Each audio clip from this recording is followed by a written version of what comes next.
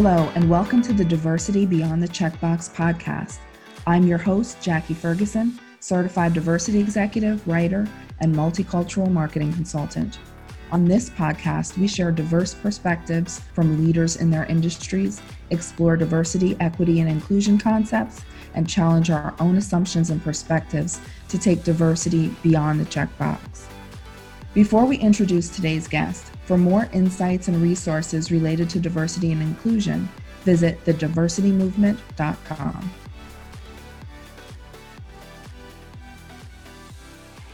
Please join me in welcoming Jake Rostovsky to our show. Jake is a licensed psychotherapist based in Los Angeles and a globally known advocate, thought leader, and facilitator working to bring awareness, inclusion, and empowerment to the transgender and non-binary community. He has worked with some of the world's top entertainment, media, and educational brands, including NBC Universal, Lionsgate, Warner Brothers, BuzzFeed, UCLA, and Kaiser Permanente. Jake, welcome to Diversity Beyond the Checkbox. So good to have you. I am really happy to be here. Thank you so much. Of course. Well, Jake, you're an advocate for the transgender and non-binary community. Let's start with some definitions for those who are earlier in their diversity journey so that they can know what that means. Absolutely. And I love to use a little metaphor. So first I'll go into a literal definition and then tie it off with the metaphor. So gender identity is how you identify in your gender, right? So you can identify as male, female, non-binary, right? So non-binary is actually part of a gender identity. And then not to be confused with sexual orientation, which is who in your gender identity are you attracted to in their gender identity, right? So male to male, female to female, male, female, whatever, right? Gender expression is how you express yourself through your gender. So, what I'm wearing, what I decide to wear. And then non-binary, which is a relatively newer term to the non-queer community, is someone who lives in between genders, right? So I don't identify as male and I don't identify as female. The easiest way to remember this, I call it the bed metaphor, right? So gender expression is, what do you go to bed wearing, right? So what do you go to bed wearing? Do you wear a nightie? Do you wear nothing? Do you wear boxers? Gender identity is, who do you go to bed as? Do I go to bed as male, female, non-binary, the 400 other definitions that there are for gender? And then sexual orientation is, who do you go to bed with? Or who do you not go to bed with, right? Because asexuality is also valid. So that's the easiest way for me to remember that. As a DEI leader, I found that people often don't have access or experience with people from the trans community, and so they avoid conversations as to not offend. But in doing that, it makes people feel excluded and unwelcome. Let's talk about some trans basics. What are some things that we need to know? It's really interesting because a lot of employers that I work with say, oh, well, we've never had a trans employee. I don't know how to have these conversations. Yeah. To which I respond, well, you've never had a trans employee that you know of, right? It's quite possible they've not come out yet, or they're, living stealth, right? Which means that they just don't tell anyone. So already it's a bit too late for these conversations that employers are not having. But some basics that are really important to know are just to be open, honest, and always take the lead of your employee, right? Mm-hmm. So if an employee comes out, instead of being like, well, I took this training, which is good, please take trainings, but say, okay, this is what I've learned in this training. How is this applicable to you? And how can I help you?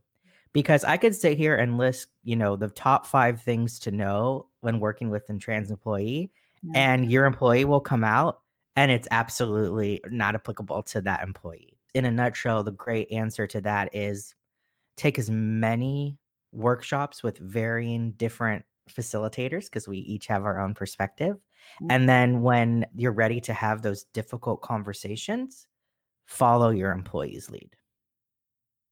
Love that. So, Jake, you've been speaking as a transgender advocate since you were 14. That's incredibly brave. Can you tell us about your journey and how you became a voice for this community at such a young age? Yeah, so I came out actually at 12. And when I came out, let's see, that was, I'm going to give away my age, very early 2000s. And at the time, there was absolutely nothing around trans individuals under 18, let alone trans individuals in general, right? So I had no information on what to do. And so I literally like created a PowerPoint presentation, went to my mom and was like, this is who I am. This is what I need. And she was like, great. Thank you for explaining. And then it made me start thinking if I couldn't find stuff, and this sounds not so modest, but I'm usually pretty good at finding and researching and looking things up from a young age. If I couldn't find things and I had privileged access to the internet and resources, imagine all of these other people who didn't have resources to anything. Mhm. So I kind of just decided that for whatever reason, I was very fortunate to have privilege and access. I was going to be able to give that to other people. And I realized it was very dangerous at the time to be Mhm. out. And I realized that I could have been putting myself in situations that might not have been good for me, but I decided I needed to do it because if not me, then who? Wow. Jake, tell us a little bit more about that journey and some of the amazing people that you've had the opportunity to talk to as you became this advocate for the transgender community. Absolutely. My journey, I've met so many incredible people. As you mentioned, Oprah, I've had the pleasure of meeting and hanging out with her like 3 times, I think. I think I actually had more fun hanging out with her Cocker Spaniel, though, because I'm a big dog lover. But besides all the big flashy names, because I could list names forever, I've Mhm. actually gotten to meet some amazing grassroots organizers and some incredible mentors. I remember when I was 13, 14, I was in a group therapy. I think I stayed from about 13 to 16, 17 with these trans women, mostly of color, mostly HIV positive, who had Mhm. nothing in their lives except for these weekly hour groups. And Mhm. just sitting in their room and watching them and watching their resilience and watching how they just survived and thrived actually rather than survive. That was my incredible sort of journey to witness. And that was my privilege. And unfortunately, many of them have since passed because of lack of resources, but I carry them with me wherever I go. That is so fantastic. It's amazing to think about how many people that we meet along, our life journey that impact us in such a real way. Can you share a memorable story of someone that you inspired by being an advocate for the trans community? I love this question. I think I was about 1920. I was doing a conference, the Philadelphia Trans Health Conference. Awesome conference. Please check it Mhm. out when it's back in person. I had done Oprah just for some background around 15, 16 years old. And at the time, a lot of people were like, why would you do that? You're putting yourself at risk, right? So keep that in the back of your mind. It's important for the story. So 19, 20 years old, giving a presentation. There was this tiny little kid sitting in the back, I want to say 10, 11, kept like looking shy, and afterwards waited till every single person left the presentation, and he came up to me and he was like, hi Jake, my name is so and so, and I wanted to let you know that my mom was watching a rerun of your episode on Oprah a couple of months ago, and I was actually so depressed. I didn't know how I was going to tell her. I was suicidal. I was planning on actually killing myself the next week. Your episode aired, my mom saw it, and I had the courage to tell her after the episode because I saw her reaction was positive, and I just wanted to thank you for saving my life. And I was like, "Oh my god." Like I didn't know what to do. I was like, "This what?" I was so overcome with emotion, and it ties back to all the risks that I took as a Mhm. youth were worth it. And if that was the only kid that I helped, well, I've stayed in touch with him and he's gone on to do some incredible things inspiring other people. I'd like to think that that was worth it. Wow. Thank you for sharing that, Jake. That's such an amazing story.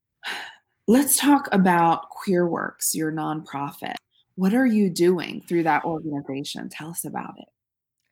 Yeah, Queer Works. It's my baby. It was my dissertation in grad school and turned into a real life nonprofit Our mission is to provide affordable, accessible, and affirmative mental health services to the Mhm. LGBTQ plus community. What that looks like, it's very broad on purpose. What that looks like right now is developing a training program for other therapists so that they can go out and do affirmative work with a huge concentration on trans non-binary clients. Yeah. There aren't a lot of trans identified therapists. Mhm. So, why not make the cis identified? So, cis is non trans identified individuals as affirmative as possible. I also go and do training and development for employee resource groups, HR companies, Mhm. huge organizations, because how that ties into mental health is if your workplace is somewhere that supports you, you're going to be a lot healthier, happier, and thrive. So, Absolutely. QueerWorks just started. It's our baby. We're still building stuff out. Please check us out. We always are looking for volunteers. Fantastic. And then, Jake, tell us what affirmative therapy is. Affirmative therapy is such a complex word. So I'll give you the easy sort of non psychobabble version. Affirmative therapy. So going to therapy and feeling that your identity is not something that you have to explain to somebody. Your identity is not something that a therapist thinks is the cause root of all of your symptomology, right? So you're not anxious because you're trans and anxious, which is a huge difference, or you're anxious and you also happen to be trans. So, affirmative is your identity is affirmed throughout your therapeutic process, as opposed to being competent or supportive or knowledgeable. Mhm. That doesn't really cut it when your client is trying to implicitly trust you as a Yeah, therapist. absolutely. That's an important distinction, and it's important as we think about, who we need to be seeing for therapy, which I love that it's becoming more commonplace and people are talking about it more. And I love that. So, Jake, let's talk a little bit about therapy, especially for people in the trans community. What do they need to be asking when they seek out a therapist? That is an excellent question. And first of all, I feel like it's important for clients to know that you are the one who is in power in the situation. A therapist cannot have a business without a client. So asking questions are totally valid. And if you don't like the answer, you don't have to see the therapist, right? It's not like you're not contractually obligated from a phone call.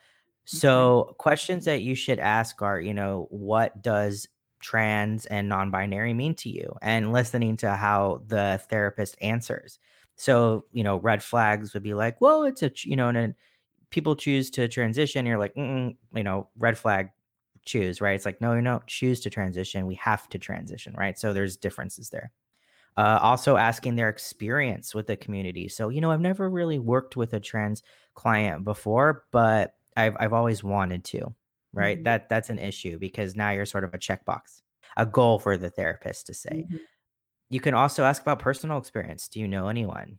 Is there anyone in your life? What does the community mean to you? And whether or not a therapist discloses is their decision. But if you want a therapist who discloses more, that's a way to look at it. Yeah. So asking questions around community is important and listening to how they talk about the community. Mhm. Always respect your preferred pronouns and names. Well, it's not preferred, it's your name, right? So wording is very, very telling. That is so important. We at the diversity movement did a course on inclusive language, and just listening to how you're speaking about what you should be listening for and choosing a therapist, for the rest of us, the people who are just in the workplace, the people that are in, these communities, our communities, all of our communities, we need to think about the language that we're using to make sure that when we talk to people, they feel affirmed and they feel welcome and they feel valued and appreciated. And it's so important to use inclusive language and how you're talking to people in general. So I love that you talked about using the word choose. I love that you talked about using preferred pronouns, which are, mistakes people make. But, you want to make sure that you're not using non inclusive language and making sure that when you're having conversations with people, you're not offending them, and you understand a little bit at least about their life. Love that. Jake, tell us more about you. You know, we had this discussion previously, but very often people are identified by a single dimension of diversity or one descriptor, right? So a Black woman or a trans man or a person who's hard of hearing, something like that.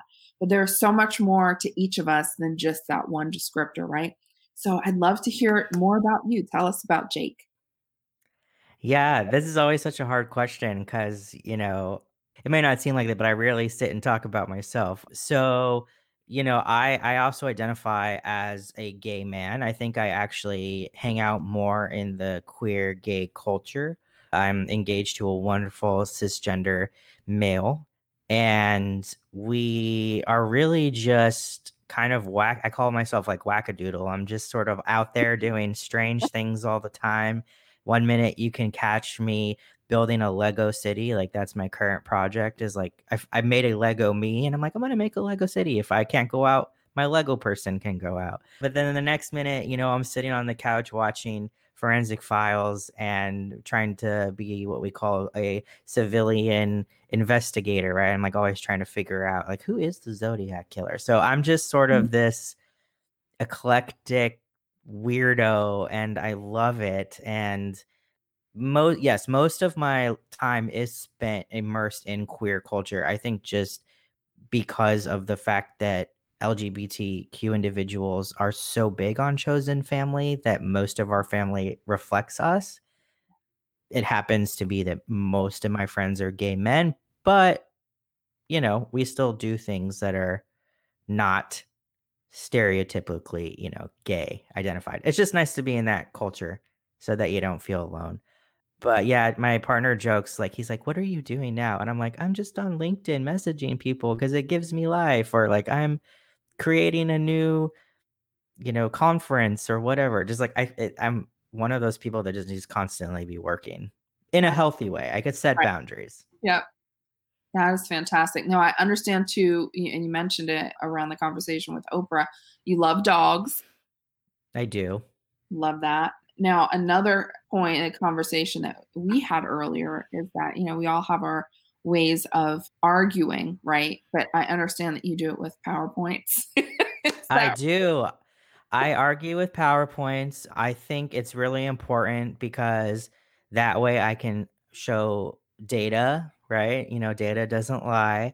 My partner is always laughing at me. He's a therapist in training too. So our arguments are actually more around like, I don't want to shame you, but, or like, this is what's been coming up for me, So we don't do the PowerPoint arguments, but we actually just last week decided Thursdays are going to be Thought Thursdays, and we're going to do PowerPoints on random subjects just so that we can learn something new because we're so bored this pandemic. We just want to go and get a $12, overpriced cocktail at a bar and hang out with people, but instead we're making PowerPoints around like gray whales or the invention of the washing machine.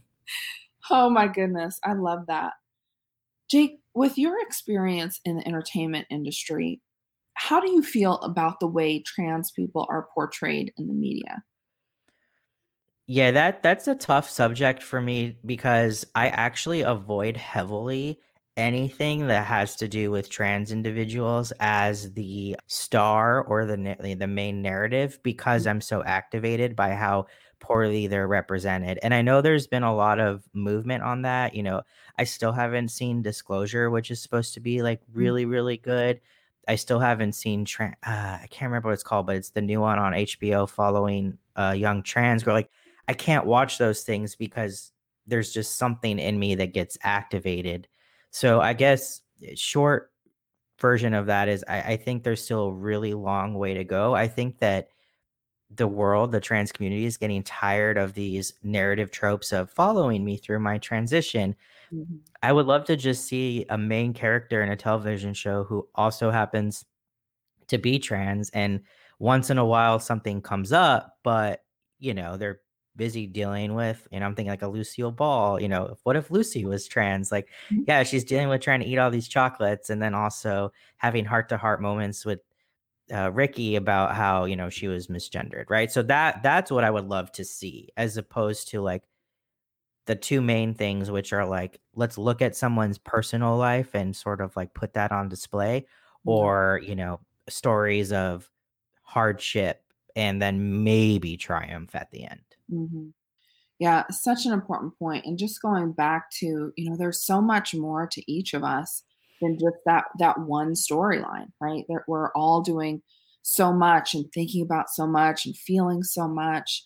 And we are, well-rounded individuals, all of us. And, when you're focused on only one aspect of a person, you miss so much. So thank you for sharing. Yeah, well, and I feel, just to add too, is my dream would be to see trans actors, actresses in cisgender roles, Mhm. right? So to see, like, if, like I said, like a trans person playing Lucy in a remake, right? Like that would be awesome. Mhm. Which is also, I think, and I have a very different opinion. I think it's okay for cis people to play, trans roles, or it's okay for straight people to play gay roles, because that's acting. Because trans and queer people should play cis and straight roles, right? Like it should be opportunities for everyone. Because what I worry is that only trans actors will be cast in only trans roles, which then, goes through that whole trope of like, well, I don't necessarily need my story as representation. I just need me as an actor. Absolutely. That makes sense. Can we talk a little about trans employees in the workplace? What is your experience, firstly? And then what do we need to know to successfully lead inclusive cultures? Yeah, trans employees in the workplace kind of goes back to what I said about when someone comes out, or you think you want to do something around a trans employee, is to like stop, ask questions, and sort of go from there. Also, though, caveat is I always think it's really important to be proactive rather than reactive. So Mm. you are that company that's like, we've never had anyone come out, or we've never had anyone have to do anything. That's fine. You could still go take a training and still be prepared for when that time happens. Mhm. A lot of data estimates, this is a compiled number from a bunch of different research.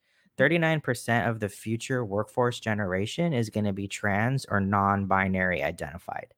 So that's a huge number. Yes, it is. And when we get back to the roots of a business, it's to make money, right? Mhm. Every CEO, every company wants to make money.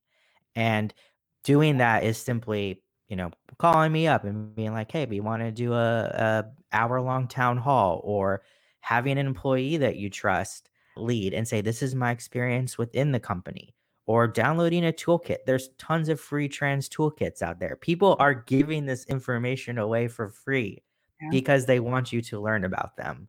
So just making that decision that, like, this is the work that I'm going to do today, and these are the employees that I'm going to fight for.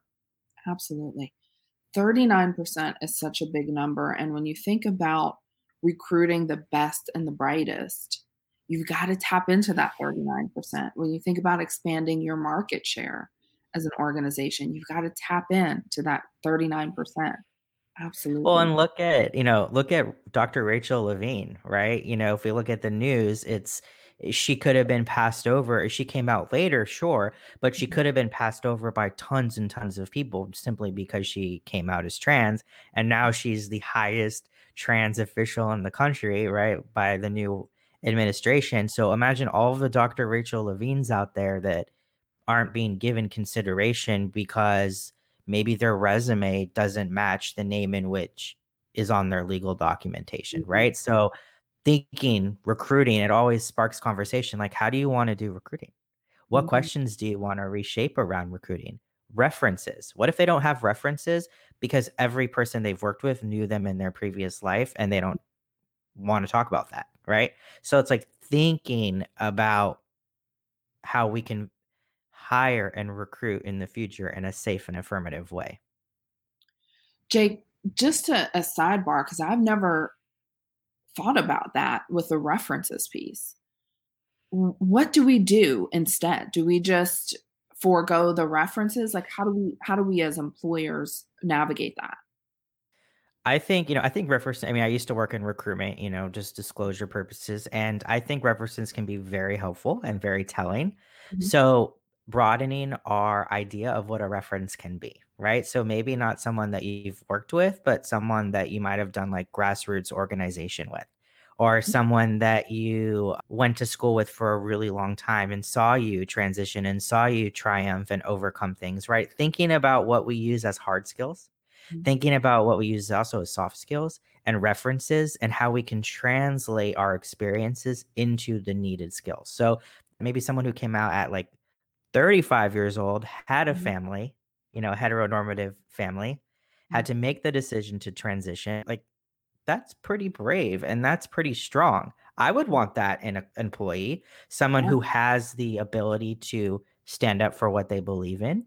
Mhm. So how do you use that? Like, okay, so maybe his ex-wife is, or Mm, ex-husband is a reference in talking about that, yeah. and what that was like. So just kind of thinking about what a reference can be. And Mm, sometimes, just to end on this one is sometimes they don't have any job experience or references because they waited to transition to mhm. be able to get a job. So thinking, what a reference can be in that way is important too. That's so helpful because, it just shows that no matter how much time you spend, right, in the diversity and inclusion space, there's always something new to learn. So I appreciate that. That's something that I just had never thought about before. Yeah. Jake, as a therapist, I want to talk about the fact that 10% of LGBTQ teens attempt suicide at some point.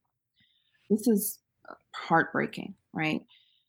From your perspective, why is this, and how do we, as advocates and as parents, support our children as they begin to understand and come into their own identity? Yeah, that's a great one. And that statistic, I can't give you a specific number, but is actually much higher now. We haven't quite published data on it, but it's known within the community. It's probably double.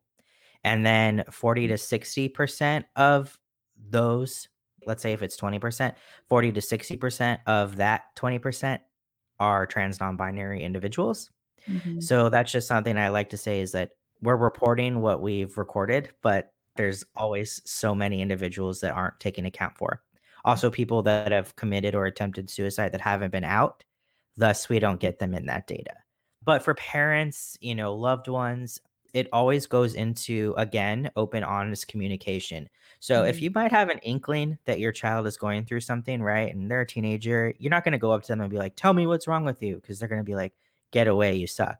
It'll Right. be like put on a television show, there's a queer character and make a comment about like, "Oh my gosh, if I was their parent, I'd make sure that they always felt loved and they always felt safe and they always felt supported," right? Kids are listening even if they seem like they aren't, right? They can have their AirPods in all day, but they're actually on mute and they're listening and watching everything you're saying. So the way in which a parent, a family member, an employer, right, Mhm. walks about in this world tells the person, like the trans, non-binary, queer person, how to interact with them. So, I have a couple of clients who talk about their employers making comments about trans people, like, ugh, oh my God, he, she, this. And they're like, oh, it's not going to be safe for me to come out. Same thing with parents, oh, this show pose, oh, it's so gross. Like, ugh, like, what are these? Kids not going to want to come out. So, just being mindful of the conversations that are being had in the household can save someone's life. Mm. It's so important that we create environments, and the work that I do, we want to create environments where people feel safe and feel like they can be themselves, and don't we all deserve that? Uh, Absolutely. mm.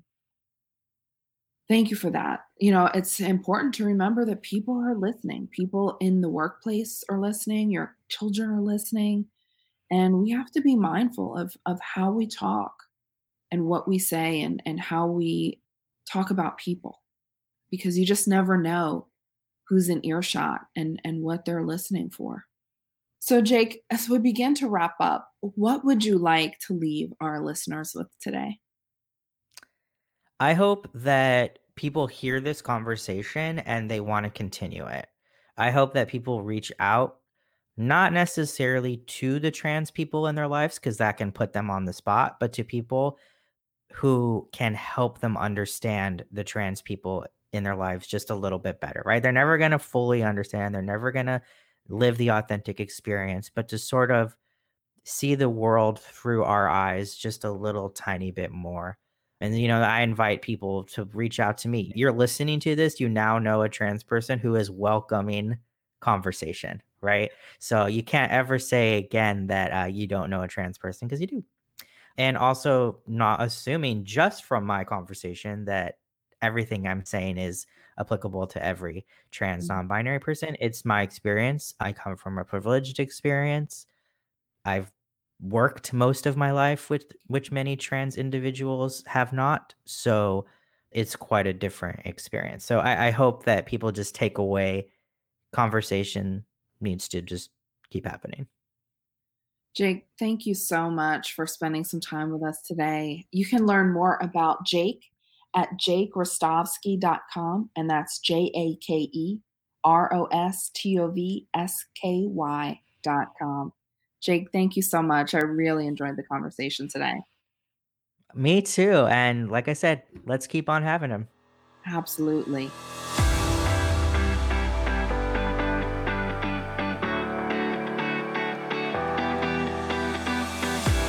Thanks for tuning in, everyone. If you like this show, we encourage you to subscribe to this podcast on Apple Podcasts, Spotify, or wherever you listen, and leave us a rating and review as well.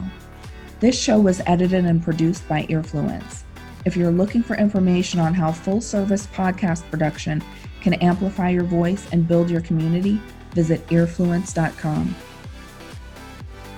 I'm Jackie Ferguson, and we'll see you soon on Diversity Beyond the Checkbox.